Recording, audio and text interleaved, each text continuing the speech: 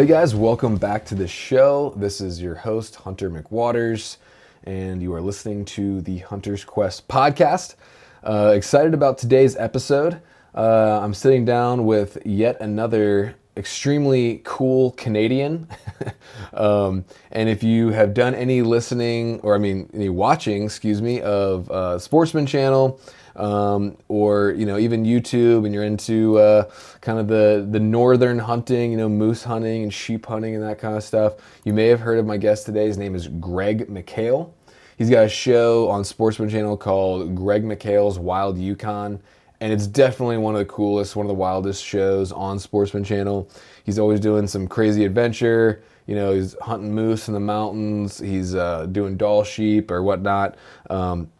Really cool guy, great hunter, and he actually teaches me in this episode how to mouth call for moose. So it's pretty interesting. He shows me step by step and kind of guides me through and teaches me how to call in a moose with the old mouth call. So hopefully one day I'll be able to try it out soon. But it's a great episode. I think you guys will really enjoy it. I want to remind you one more time to use the code QUEST at GoHunt. Whether you want to join Insider or grab some gear in the gear shop, you will save money. You'll be getting great products and you'll be helping the show directly. So I would appreciate that. Also, if you leave me a 5-star rating and a written review on Apple Podcasts, I'm going to send you some swag in the mail. And I'm going to give you a shout out on the show. So please do that. It really helps get the word out. Share the show on social media, send it to your friends, text it, put it in your story. Anything you guys can do if you appreciate the work and all the effort and time that goes into creating this content on top of all the other stuff I'm doing with trying to get my show off the ground, with editing and doing sound and color and trying to find sponsors and, raising a family, trying to stay in shape, planning the next hunting season. It is a lot for one person, but I really want to continue bringing these high quality conversations to you guys. So if you enjoy them and you want me to keep doing them, it would just be super helpful and I'd really appreciate it if you go leave me a 5-star rating and a written review to help me get the word out, share the podcast with friends and family so I can just keep it growing, guys. Because that'll just give me the juice to continue, even though it's it's a lot of work. I love it and I want to keep doing it. So I'd appreciate y'all's support. Thanks for listening. I hope you guys enjoy this episode and we'll see you on the next one.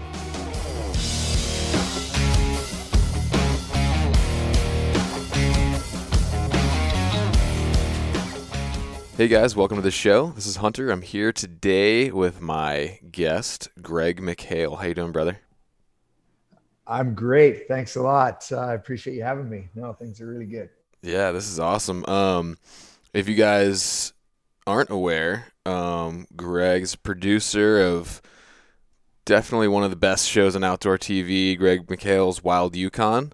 So, it's great to have you. And we were just talking about the weather up there. You said it's unseasonably warm, huh? Yeah, we've been, I don't know, it's been really good, but normally we'd have snow by now. Certainly up high in the mountains, totally covered in snow. Yeah. Like last year at this time, I was looking at getting out and hunting moose, and it took me 4 different attempts to get into the area I was trying to get into because of the snow. And right now we've got none. So it's definitely different. Is that good or bad for hunting? Generally speaking, I would say for most people, it's really good.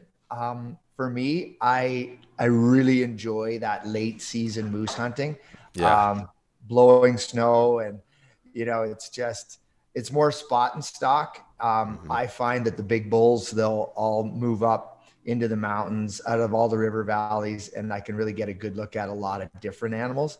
The challenge is, getting them once you get it down, or even getting in is a challenge, but once you do get into those areas and get them down, then the challenge is getting them out in the snow as well. Yeah, man. Well, that's actually something I do want to dive in with you on a little bit later. Is your style of moose hunting? I'm very interested in that. But before we get there, how's your season been so far? Actually, the season has been really good.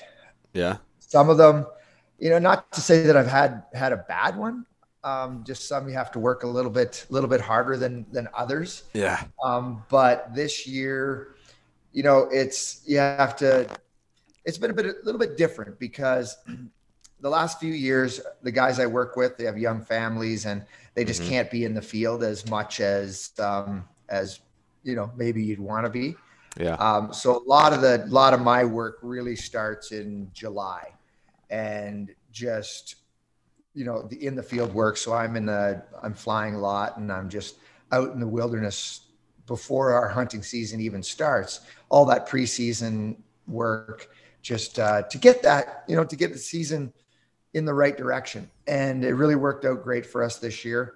We had an amazing first sheep hunt, and it Awesome. just kind of kept rolling from there. We were been a lot of mountain hunting this year, as opposed to maybe in the past I've done maybe a little bit more moose hunting, but we did a lot of mountain hunting this year, which was kind of the wheelhouse. So it was great. That's awesome, man. So you have kids too, correct?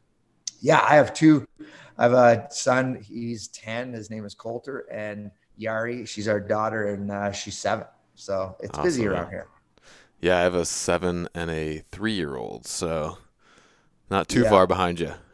yeah, you know exactly what it's. I think, in fact, that we were trying to do this podcast once before, and you had Oh things yeah. going on with the kids, which is great. I'm Yeah. like, I was I'm taking my like, son on his first dove hunt, actually. yeah. So get out there and hunting, and that was awesome to hear. Yeah, And he had a we had a great time. He loved it, and then we did the whole thing of showed him how to clean them, and he ate them for dinner, and it was just a great experience. yeah, what's his name? His name's Leon. Leon. Yeah. Yeah, and he's the oldest. And Yeah. what's the younger one? The other one is a daughter. She's 3. Her name is Niaz. Nice, It's a Nias with Persian an S. name. My wife's Iranian American. Perfect, Yeah. beautiful, nice. Yeah, man. So have your kids like expressed interest in hunting much yet, or?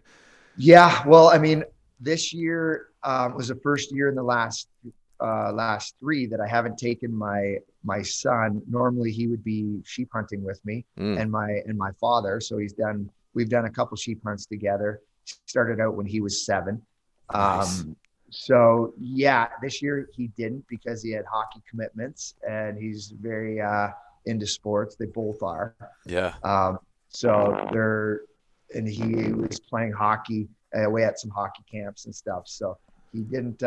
We didn't get to pull the trigger on a sheep hunt with him this year. And my daughter's super keen to go hunting next year, so that's definitely in the works. I got to plan a family hunt for next year.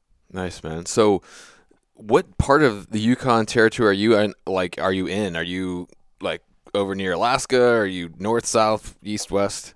Yep, we're in the south. I'm right in Whitehorse is home base. Okay. So we're about an hour and a half from Skagway, Alaska, Okay. and it's pretty much in southern Yukon. But fortunately, I get to move all around the Yukon. It's a big, wide, vast place, Yeah. and there's lots of room to play out here, and I try to use all of it. Yeah, man. I mean, being a pilot, that just must be amazing. Just open up so many doors. Yeah, like it certainly is. It's certainly an advantage that I would never, if I was just hunting without a pilot's license, without an airplane, I would never get to see the beautiful places I do. Yeah. You'd be very much stuck to roads or ATV trails or, waterways. Yeah. But this just, and it's such a passion. Flying bush planes is so much fun. Yeah. Do you guys And fly Super Cubs up there a lot, or?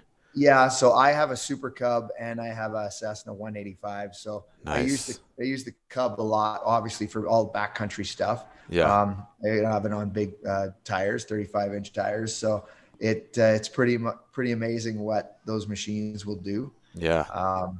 And yeah, the 185 is more of a utility machine when, I got all the guys and we're getting all of our gear. So we can usually get in on a mountain hunt, one trip in, one trip out. And obviously it's great for the family and going to the cabin and stuff like that. So Mm, just being able to being able to utilize the whole Yukon is such an advantage. But it came with came with a big price tag and a lot of hours and a lot of Oh yeah. There's a lot that goes into bush flying, and to be able to access the Yukon is it's really the only way to do it. Yeah. So one of my good hunting buddies and the guy I went on my first trip ever backcountry trip with, he's got his pilot's license. He just got a seaplane rating, and he just got a job with the Air National Guard in Alaska. So Nice. so like I've said that before in the podcast, but Lord willing, I will have a resident friend in Alaska who can fly in a couple years. So Oh man, that's about as good as it gets. yeah, I don't know if it's like, I don't know what it's like in Canada, but right now, I mean, booking hunts in Alaska is very tough. It's a year's 2 years out kind of deal. It's the prices have skyrocketed. It's pretty crazy. Yeah, it's the same here for sure. Prices have risen out of reach of your average person. I would say, Yeah. unless they're willing to save up and for a long time. But yeah, that's kind of the way it is all over the place. So for you guys can get like a hunter host or a special guide with a resident, or you can actually go up there and hunt moose. So yeah, in Alaska, on your own. there's certain species, moose, I believe, definitely caribou, black bear, Sitka black-tailed deer, probably a few others I'm not thinking of right now that you can go up. But then Dall sheep, grizzlies, mountain goats, I believe, is all you have to have a guide. They're called guide required species. Right. Or if you have a like close family relation, it has to be like brother, I think, or like husband or wife, like a close family relationship. They can host you for like sheep and stuff like that. But that's pretty unique. Like yeah, that's unique. You can't do that. You cannot hunter host or family or anything sheep in the Yukon. The only thing that the Yukon gives out 100 tags for moose and caribou per year to residents, and they can host Canadians, gotcha. non-Yukon Canadians. And that's the only thing that you can do in the Yukon. So it's really limited here. It's quite that's interesting. Yeah, and so just a background. So my first ever like backcountry experience was not in the Yukon, but very close. We were 40 miles, I think, from the Canadian border in east central Alaska, like near Eagle, kind of. Yeah. And we did a walk-in kind of DIY caribou hunt. So so I have a special kind of place in my heart. Like that trip, we didn't even kill anything. We got close, but we had a few animals. We weren't 100% sure they weren't cows. They were, younger bulls. So we didn't pull it. Non-residents can only kill bulls. So we didn't pull the trigger, but the trip just changed my life. I mean, just the wildness and just the sense of, down here in the lower 48, you kind of, even in the biggest places, for the most part, if you walk far enough, you're going to eventually hit something, but out there, like, it's just like, you could just walk until like you're done. And there's like, animals out there that might live and die their whole life and never see a human, it's just like such a cool thing to think about. Yeah. No, we are definitely in, Alaska and the Yukon and Northwest Territories and, Northern Canada. It's literally it. There's no, you can walk for 200 miles and not run into a road. Yeah. And that's, not a joke. Which, is why we do it, right? Is why that place holds that area holds a special place to you, because it's just something different that you can't just get on the sat phone or I guess you can get on the sat phone and call for help. But, if you don't have one and you choose to go out into these places and you're on your own, you're literally on your own. Yeah. Like, we live in a world that everything is at our fingertips, but the Yukon and Alaska, like these places, you just don't roll up into the grocery store and grab dinner here. Yeah. So, but going back to what you were saying earlier, without getting a whole bunch of politics involved here, I from the beginning told myself I'm not getting the vaccine, so that kind of I thought for the foreseeable future closed off my possibilities of Canada. But I've always wanted to hunt Canada.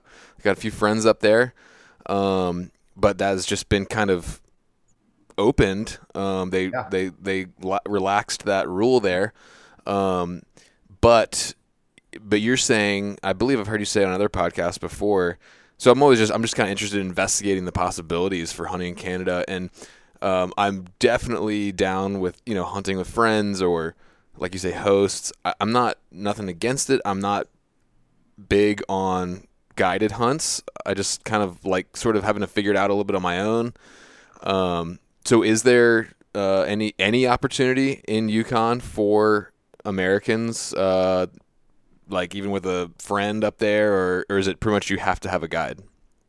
Yeah, you must have a guide. If you are a non-resident and you don't, um, especially if you're a non-resident of Canada, there is no way that you can come and hunt the Yukon without a guide. Mm. And that's just the system that we've had here for like since the 1920s or something. Yeah.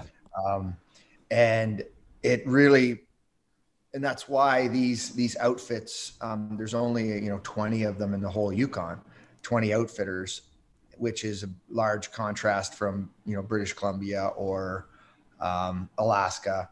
It's just completely different system, and that's why the price of hunts in the Yukon are probably higher than anywhere else in North America, along with Northwest Territories, because it's a very similar system. But yeah, it's not accessible to everybody, and that's unfortunate in some ways, but it certainly allows for great game management Yeah. and non generally speaking, non over harvesting of areas.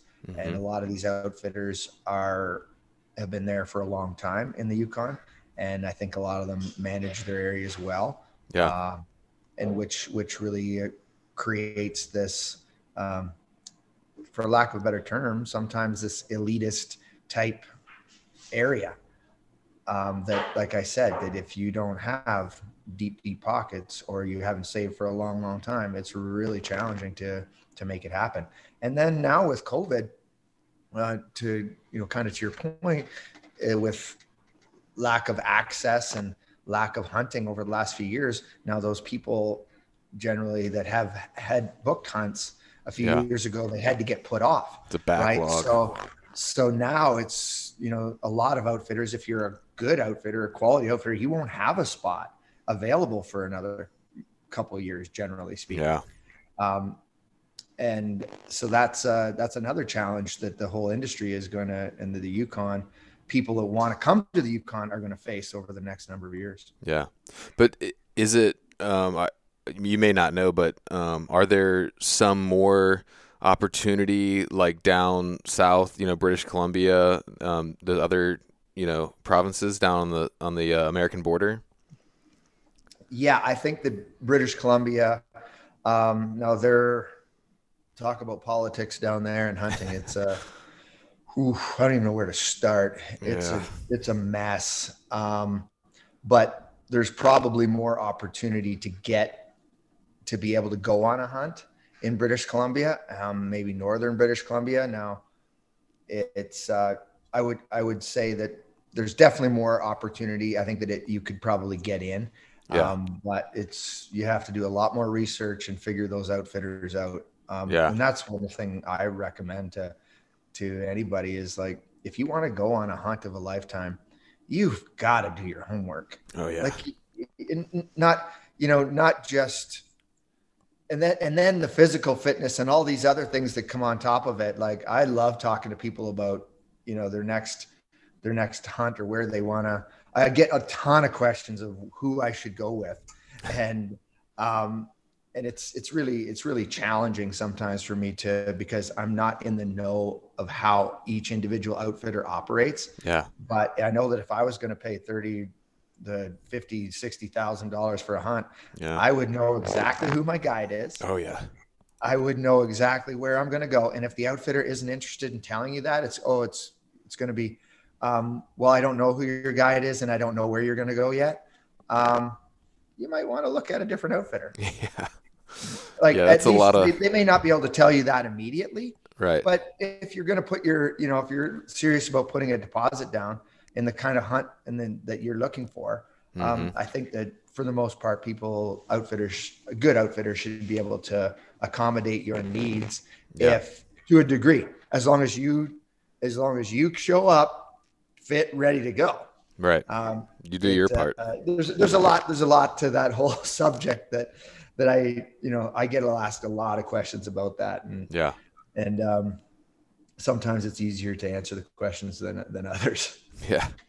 Well, so I actually had I was able to jump onto a cancellation for 23 with a good outfit in Alaska and actually booked a sheep hunt.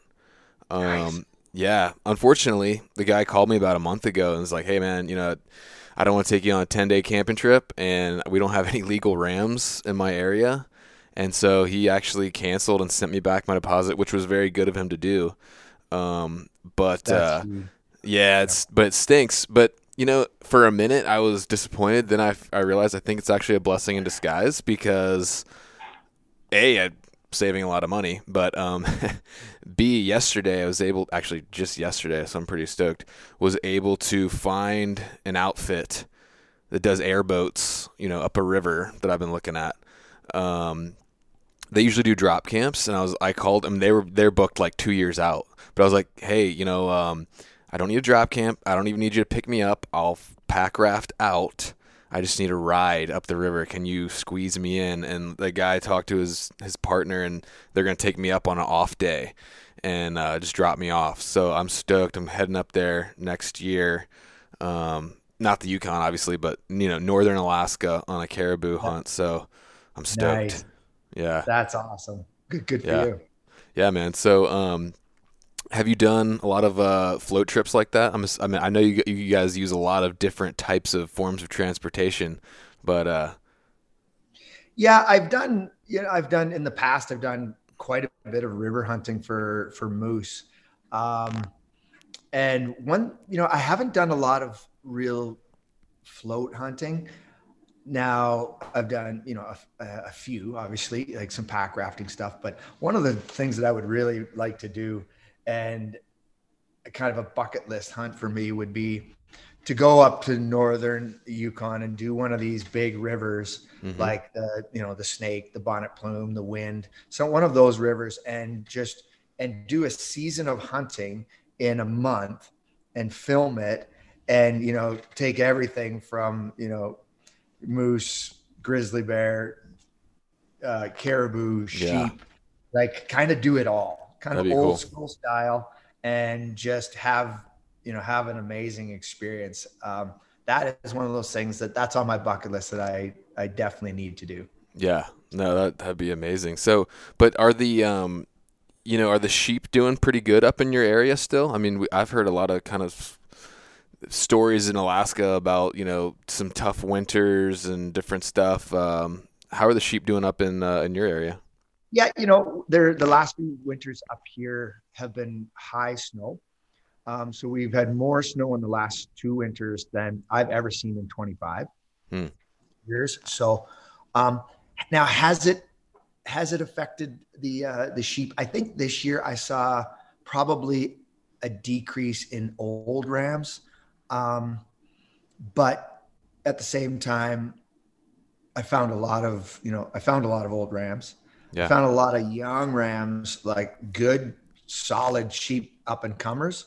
So the old rams, I think that maybe it hurt them over the last couple of years, but certainly it didn't hurt the young rams. There's a lot of sheep out there, and it's the population is strong. So cool. That's good to hear. It's great. Well, we just kind of jumped in here talking about stuff, but I do want to back up just a little bit and give people a little context about you and kind of and just for my own knowledge. What just can you give me a little bit of background on yourself? Because I know you do. I know you do some other cool adventure-y type stuff besides just hunting, or at least you have in the past. And then I'd like to hear about how and why you got into TV because there's a lot of, let's just say I'll say this: you've done it very well, and there's a lot of guys, unfortunately, in the outdoor TV space who kind of get lazy. There's a lot of shows of dudes just kind of sitting in a box blind over a feeder, which is it's fine. I'm not knocking that necessarily. If that's your style of hunting, I've done that hunting before too. But and there's a time and place for everything. But my favorite content, my favorite shows are the ones that are really adventure driven, and it's not easy to do, and it's not easy to do well. And you guys have done that, so I'm interested in how you're able to pull it off. Do you have a background in TV, or how did you do that? So that's a big question, but maybe start from the beginning and kind of just take me through. Okay, so I guess I'll give you the Cole's notes here on how. Where it all started, not necessarily TV, but my background. And so leading it, I moved to the Yukon from Ontario when I was just after university.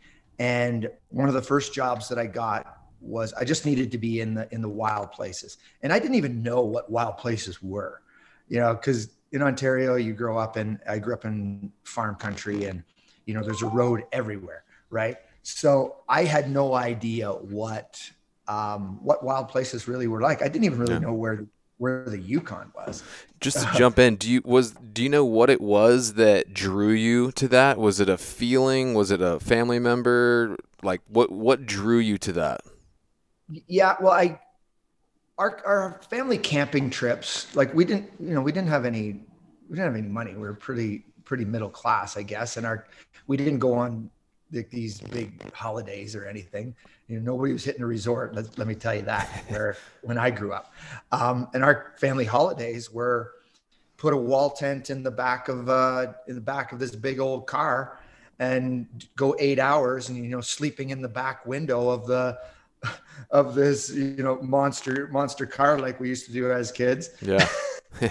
On this 8-hour journey into the bush, and we would have a canoe. And that's it. We would spend a week camping on some bush road in some little lake, and we would fish. So that's where it all kind of started.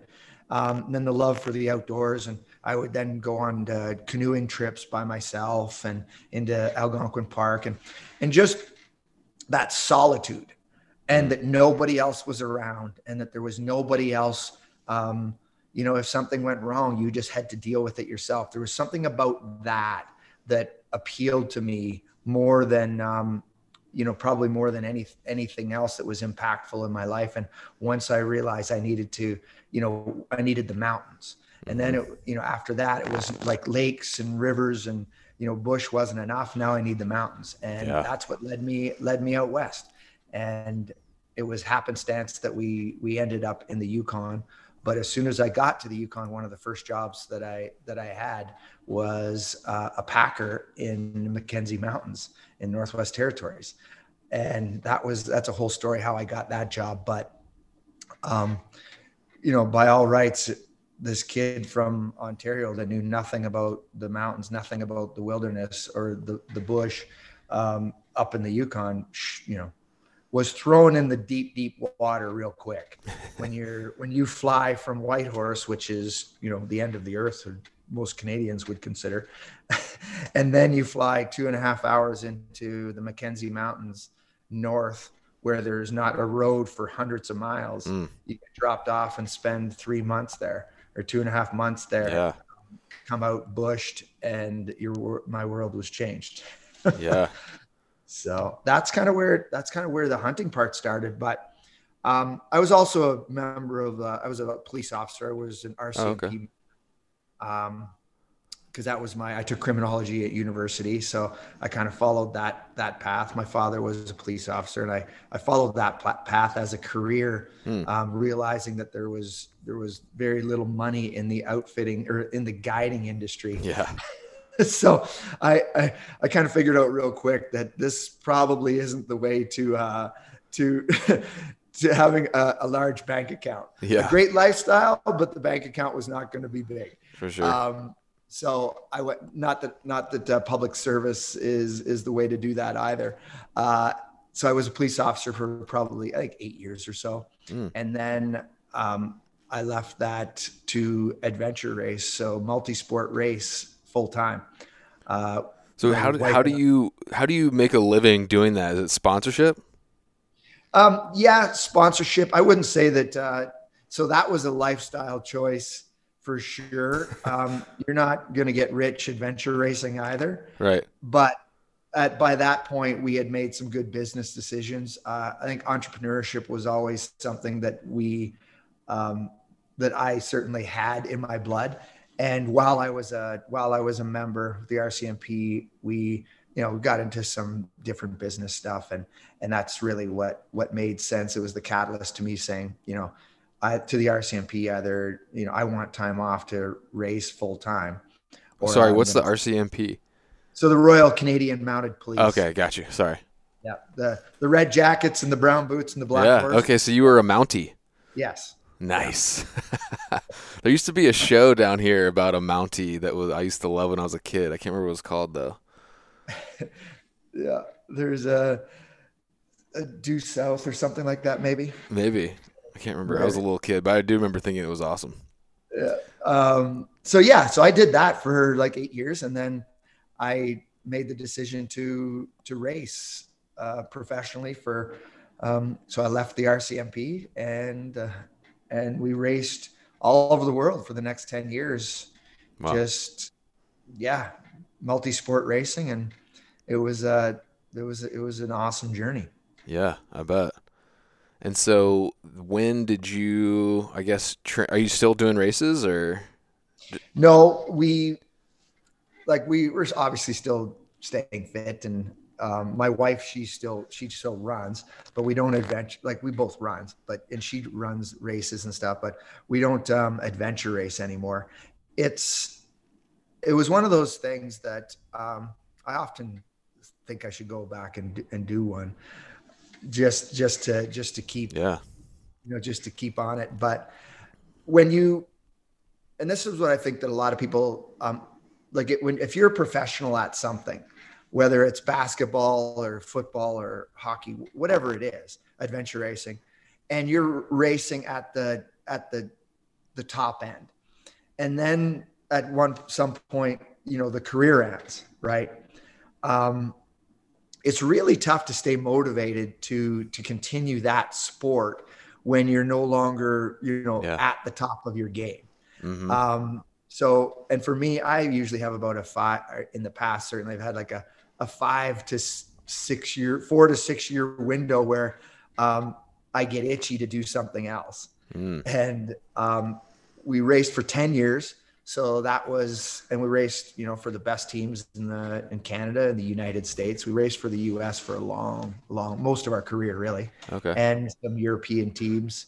So yeah, that sport was really what gave me an appreciation and really helped me understand how easy life is, the day to day that we have it. Yeah. Sounds like you're kind of like me, like a all or nothing type. Like, go 100% or not really too interested in it. Yeah. Other than obviously staying fit and being capable of doing what you need to do on a daily basis and in the mountains, that's there's no, it's not all or nothing there. It's just always. But yeah, I get driven towards something. I focus on it really hard and I make it work. And then if it gets boring, I move on to something new that's stimulating. And it's about keeping the fire going, right? Yeah. It's about being motivated every day to get up and move forward. And and sometimes those things, you need a new goal or a new focus to be able to stay motivated and be able to really continue to push and be the best that you can be. Yeah, for sure. Yeah, I definitely feel that, man. So going into creating your show, like I said, um, I worked for a TV show for 7 years. I was a cam op, then I was a producer for 5 years, and I'm working on. Not sure when this will air, but I'll just go ahead and tell you. I actually this week I signed a contract with Sportsman. I'm I'm launching a show in Q3 of 2023. Good for you, man. Yeah, so it's not public yet, so I'm gonna wait to release this till later, Okay. just between you and me. But That's so anyway, awesome. yeah, I'm excited about it. But like I said, so I know a bit about TV. I know what it Yeah. or what it goes into this stuff and how difficult it is, and I see the quality of your production. And did you step into this not having a TV background at all? Like, how did you learn? How did you figure this out? Like, how did you get to this level so quick? And I know the first season of your show, I think you got the best new show on Sportsman, correct? Yeah, yeah. We fortunately we did, but I mean, I had zero experience in film or television. That's We amazing. yeah, we just kind of put our head down and learned along the way. Um, I think I knew what kind of program that we wanted to create, and then if you've got the right cameras and the right, the right guys, and even our situation, like the guys that I work with, neither one of them like never knew their way around a camera even. Hmm. Wow. So it was more of just, okay, we've got this amazing place. I know how to hunt. I know how to adventure hunt. Now let's try to capture it. And Dave, who's the camera operator and the editor, he worked for me at one of my other businesses, and I just said, hey, let's go out hunting, and that's where it all started. He went away on a holiday with his girlfriend, and they did some traveling, and they put together this little clip, and I saw this little video clip, and then it was like, okay, you've got some talent, some skills, and let's see how this goes. But I did. So that's where it started with him and I. But I've been thinking about it for a long time. Was it something you And kind of dreamed about doing for a long time, or did it just kind of come out of nowhere? Or yeah, well, retrospectively, my father, which is interesting because my father had a hunting fishing show in oh, Ontario really? when I was a kid. Okay, But that ended when I was about 16. So I think I did maybe one or two episodes with him, but I was playing that's cool. hockey in school and Yeah, everything. And then that ended. So it wasn't I never really thought about it until years and years later. And I knew nothing about the industry, like zero. And the industry had so changed so much since he had done that right. when I was a kid, that there really, and he was on cable, so it just wasn't the same as being, going for Sportsman Channel or going for, the top end of television in the genre per se. Um, so kind of like if you're going to do it right. Yeah, Figure it out, get yourself in the right place, and hopefully people want to watch it. And I think that's kind of what I felt, that if I hunt the way I'm passionate about, the way I love to hunt, that hopefully it will resonate with people in a great place. And I think that to this point, I mean, obviously you could always do better, but I'm fairly happy with where we are. It's never quite good enough. yeah, And I think that when it is good enough, then maybe it's time to pull the pin. yeah, Because like you said, there's lots of guys out there, lots of people out there in this industry. And as I get longer into the industry, you just don't care what other people are doing.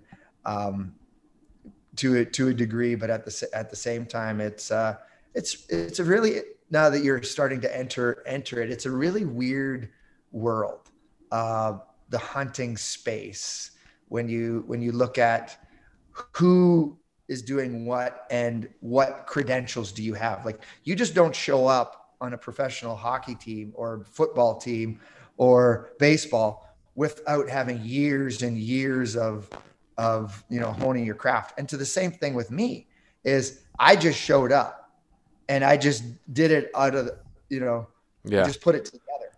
And you become, we get the best new show on the Sportsman channel in 2018 or 19, whatever it was. That just kind of shows you where the industry is. Yeah. And then there's lots of those people, like you say, sitting Yeah. in box blinds over feeders. And I mean, it's completely different, Yeah. different style. I mean, you have awesome, it kind of goes to what you're saying before, and, with picking teammates and stuff. It's like with a teammate, you can teach a guy. Obviously, it's good to have an eye, right? An artistic eye, but you can teach camera skills. You can't teach attitude and effort, right? And you can teach somebody how to put together a TV show. You can't you can't easily teach somebody how to have the grit to, pack in 50 kilometers and do a sheep hunt and, kayak out or whatever, you know what I mean? So you have great subject matter.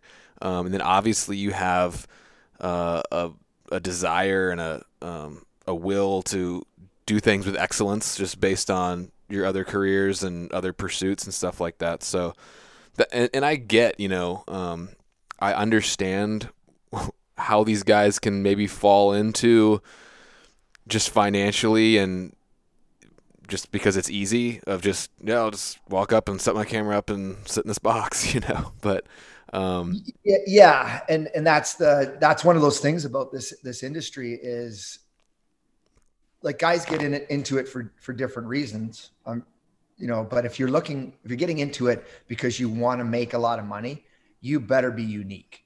Like, you better have something that nobody else has got, because anybody with a video camera can sit in their box blind, and somebody that loves hunting, likes whitetail hunting, will watch it.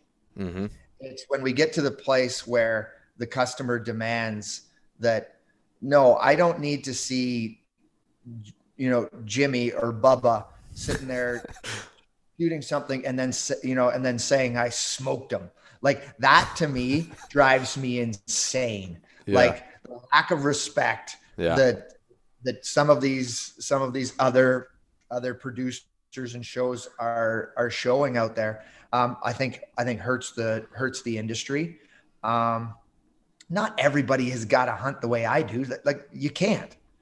Like, I'm not saying that. I'm just saying that I guess that's the good thing and the bad thing about the industry. Yeah. And I mean, I love what I'm doing.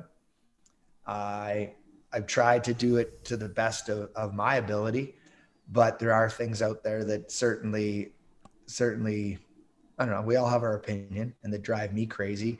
Yeah. And some of the lack of respect for the animal, or the way that some hunts are performed. Like, I got zero problem saying, like, high fence hunting, I got no time for it. Mm-hmm. Like hunting over, and people will beat me up over this, but if they do, they're not my people anyways. Like, high fence hunting for big antlers and numbers doesn't really make sense to me. Yeah. These places where they like breed monster deer, like from genetics from a deer farm. It's like, what is that? That's very weird to me too. And then I'm not in the whitetail world, but sitting over feeders and feeding these animals to build horn, and then sit over that feeder and shoot them. Yeah. Okay. Yeah. Don't quite get it, but and I think that those are kind of things that I don't have to get it. Yeah. each to his own. And sometimes, Yeah. like, I grew up in Southern Ontario, and I understand that the hunting up there, or hunting in all around in North America, is not the same as it is up here. I Right. moved here for the style of hunting that I do. For sure. And not everybody is going to do that. Yeah. And I get it. And I don't want everybody to do that, Yeah. And because it would, that's what ultimately, I mean, like what draws me to adventure hunts and, Western hunting, as we kind of call it down here, um, is the adventure. And yes, the kill is a big part of that. Yes, the kill is important, but it's not just about the kill. It's about the experience and the effort it took to get to this place, and the beauty of the place you're at. And it might sound cliche, but if you are kind of just sitting there, and again, I don't want to knock people. I don't want to alienate. We're all hunters, so don't be offended by this. But it's just there's no adventure to me in sitting over a feeder. I mean, it's just, like I said, I've done it before. I'll probably do it again at some point in my life, maybe with my kids or something. But to me, what really draws me to want to hunt is the adventure. And so the kill isn't all. It's a part of it, but it's not the only part. And it seems like in that situation, the kill is kind of more like the only part. Yeah, I think that guys from the West certainly look at it that way, because we can't really imagine the adventure in trying and setting up the feeder and making, doing the land preparation in fields and all this. Like, I can't quite fathom where that is adventure. It's hard work, and it takes skill, and it's a science. But at the end of the day, you're doing it for the purpose to grow antler, to set up your tree stand, and then take that animal, right? So that to me is like, hunting to me is researching and going out into the wild places, physically pushing my body, and enduring, weather and the aviation, all of these things. That's what it is to me. Now, if you're sitting hunting over a feeder, I guess I can see where people get excited about, wow, I created this 200-inch, whitetail. Yeah. More science to me than it is. But it's definitely different, for sure. Yeah. I am interested to ask you something that just popped up. So, most of us as hunters, we make the shot, we make the kill, and this is something that, guys like us have to kind of think about maybe more than your average hunter. But, you mentioned like, oh, and the guy says like, oh, I smoked him or whatever. Like, when I make a kill, I get excited. I think everybody gets excited. There's a feeling of joy. I obviously respect the animals I go after as well. I respect the wild places, and I want to have that reverence. But I also think it's okay to be excited and to be happy and joyous when you have that successful hunt. Where do you think the line is between like excitement and high fives and enjoying the moment, and when does it go over into like disrespect, or is it just kind of a feel thing? Yeah, I guess obviously it's different for everyone, but the joy and the excitement is, I think that if it wasn't there, we wouldn't do it. Sure. Right? Like, because like we put all this hard effort, and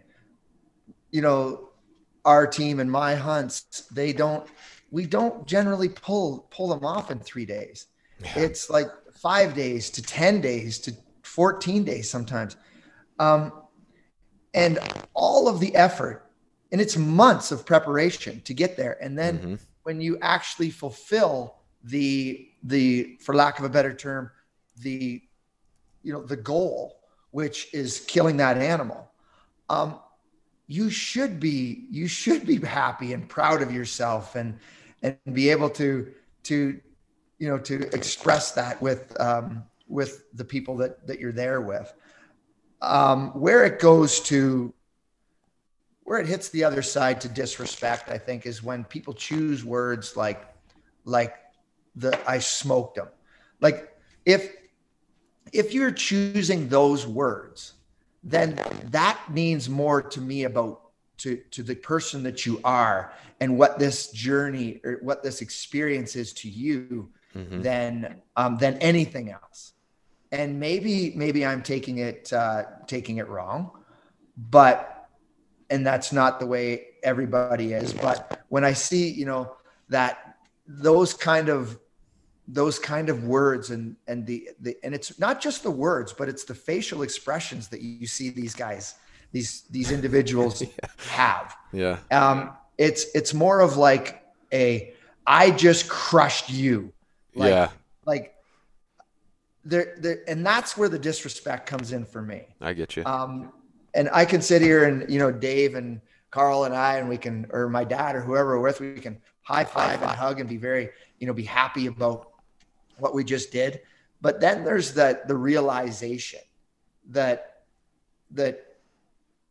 you did just take a life. Mm-hmm.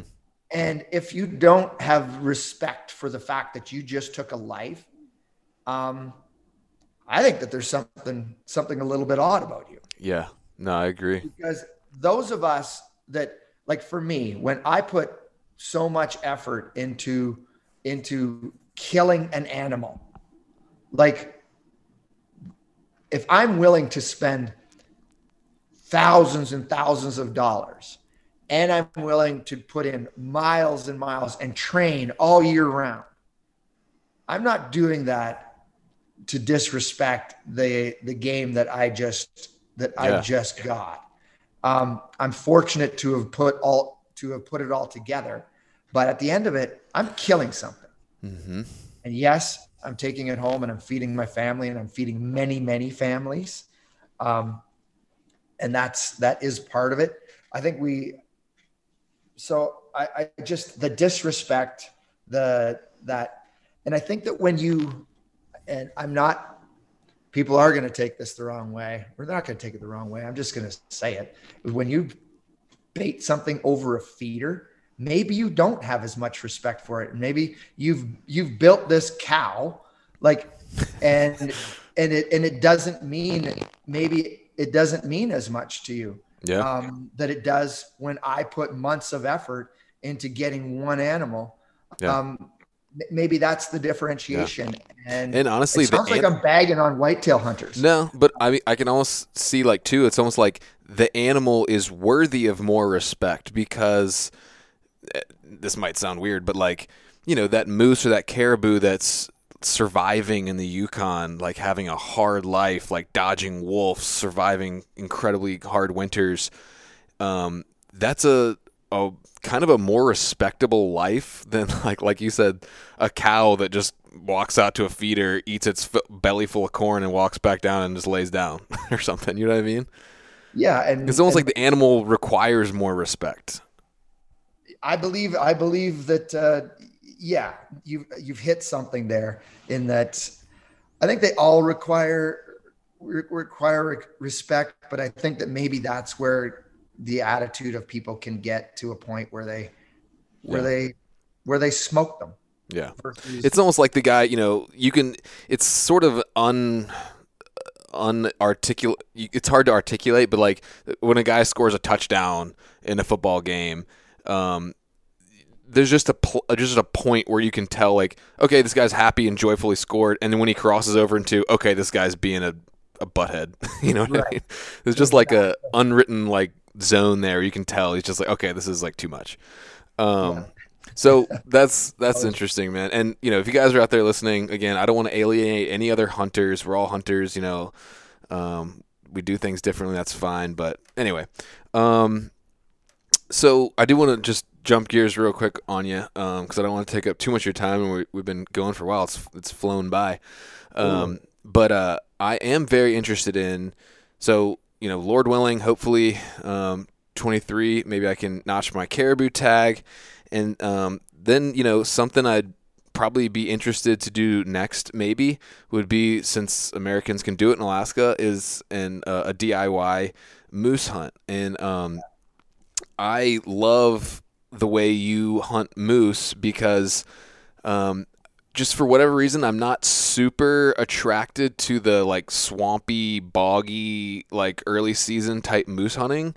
But like the way you hunt moose looks really cool to me. More of a mountain spot and stalk glassing style. And I know we don't have a ton of time to get into it, but could you kind of give me like a high level picture of where someone might start if they want to hunt moose in that way? And again, this would be in Alaska, so it's not exactly, but I think it's similar terrain in a lot of ways. So Pretty close to the same. yeah, could you give me some pointers on that? So what you want to do is, I love hunting moose in the high country because I love glassing, and I'm not a huge fan of, and I do it, but of lake hunting or river hunting, because often you're heavily timbered areas, and what you call out is what you call out. Yeah. Or you're driving by it, right? Whereas this mountain hunting, I get up high and I get to see, and then I can call, and if anything comes out, obviously great. But even if something is too far away and I'm in the right country, I can see it miles away.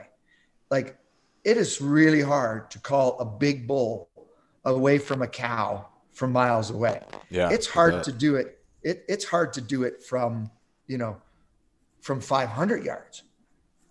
Like, it's, if a bull's got a cow or cows, to pull that bull away is going to be near impossible unless he's already bred them and he's getting ready to move on. Then possible. But that's why I love the high country. So you're looking for high country that doesn't have a lot of timber, like around that, above that 4,000 foot mark, certainly in the Yukon. And you get above that, you're looking for willow. I love late season. So, because what's the time frame you're kind of looking at? So I really like October. Okay. But access in October in Alaska and the Yukon to things are far more challenging. So getting dropped off somewhere that you can be, DIY, you can be up high and then be able to pick up a moose and get it back to a place where you can actually get flown out is another challenge that I don't know where you would, without machinery and assistance. You can pack anything if you've got the time to do it. Right. You've got the place to get it to. Like, a moose, if you're going for, a mile or a couple miles, is 8 trips, generally speaking. Okay. Now you start going 5 miles, and now it's 12 trips. Yeah.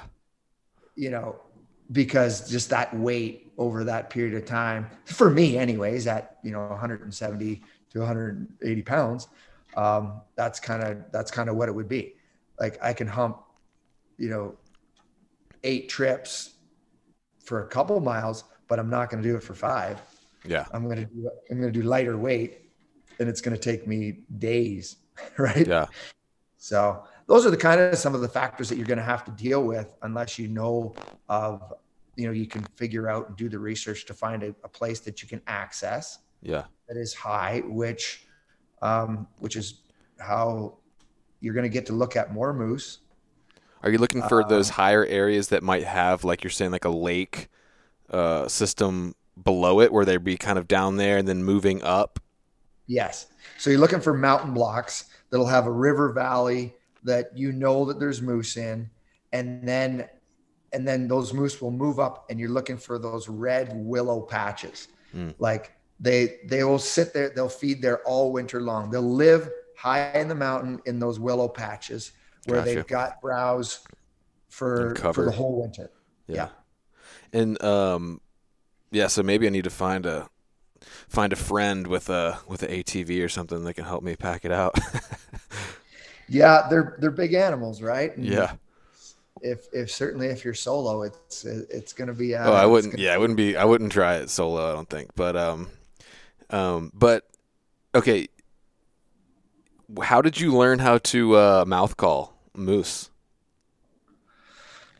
Probably And just can watching. you give me a demo? Yeah, just watching my dad probably. He's a great caller, and I think that we call very similarly. As much as anything, it's knowing what call to use when to use it. Okay. Right. Could you give me a quick run through on that?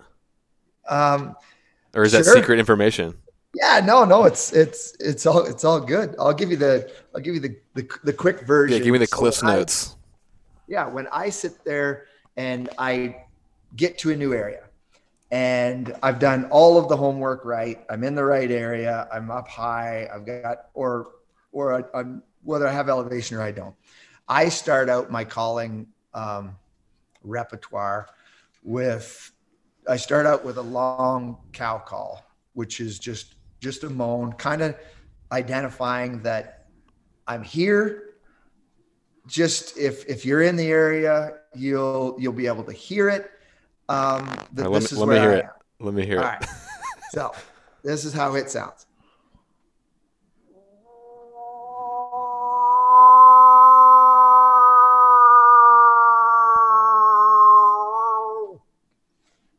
Awesome. So that's just, and you can lengthen that out. I would draw that out as long as I could. And I would do that maybe twice and then do it every 5 minutes. Okay. So this is, let's call this 4:30, 5 o'clock in the evening. Okay. Because those bulls are not getting up at 5 o'clock. Generally speaking, unless they're right in the rut and they're up and they're moving around. And the weather is cool. But if it's a hot day, if the sun is out, those bulls are not getting up at 5 o'clock, but they'll hear that. So that's just, here I am. Okay. And then they'll hear it. And then 6:30, 7 o'clock at night, now they're getting up. And they already know that I'm there because I've been calling for an hour and a half. If I'm stationary in one place in a spot that I know is going to be good. So now they're going to get up. And they're going to be with the cows or whatever they're doing, but they may decide, okay, I know where she is. Do I have anything that's closer? Yeah. If the answer to that is no, then that's where I'm heading. Okay. So then they'll Really, start. do you mind actually closing the blinds behind you so I can see you a little better? Yeah. Sorry. All I can see is like a black outline of you. The day we started out in the darkness I know. here. We started out in the darkness, and as the day has gone on, it's gotten brighter. Yeah, I appreciate it, man. Okay, so that's your first thing. Then what's the next phase?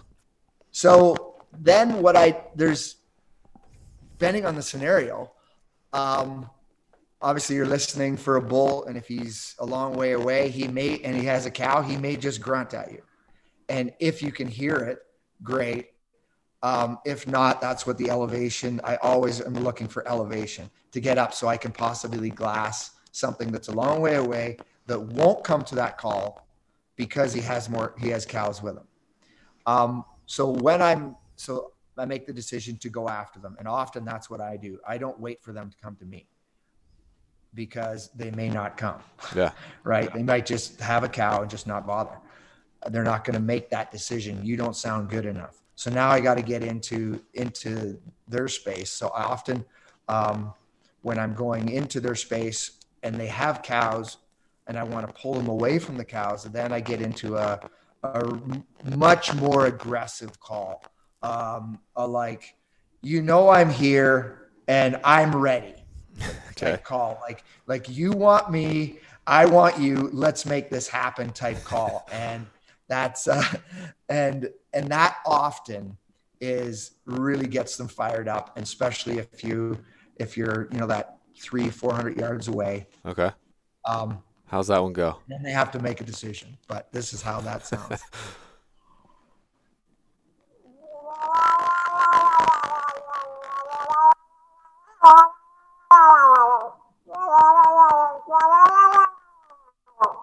So it's like, come on, fellas.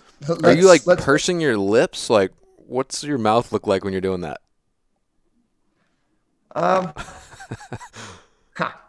How do I don't even know how to do it without holding my nose. But, you hold your nose. Okay, that's good to know. Yeah, so that's what I'm doing. I'm making more of a nasally sound. Perfect. All right. perfect, man. So that's that nasally sound and really aggressive.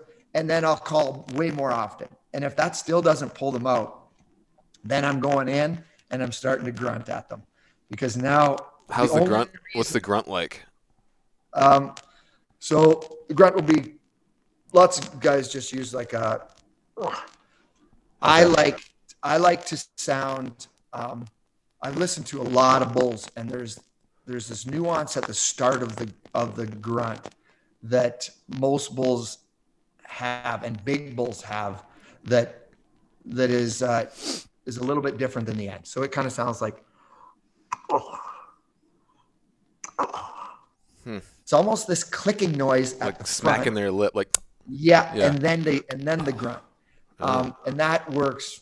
Like when I close that distance, like every bull that's got a cow's coming out to fight. Is that a challenge, like a male to male challenge type thing?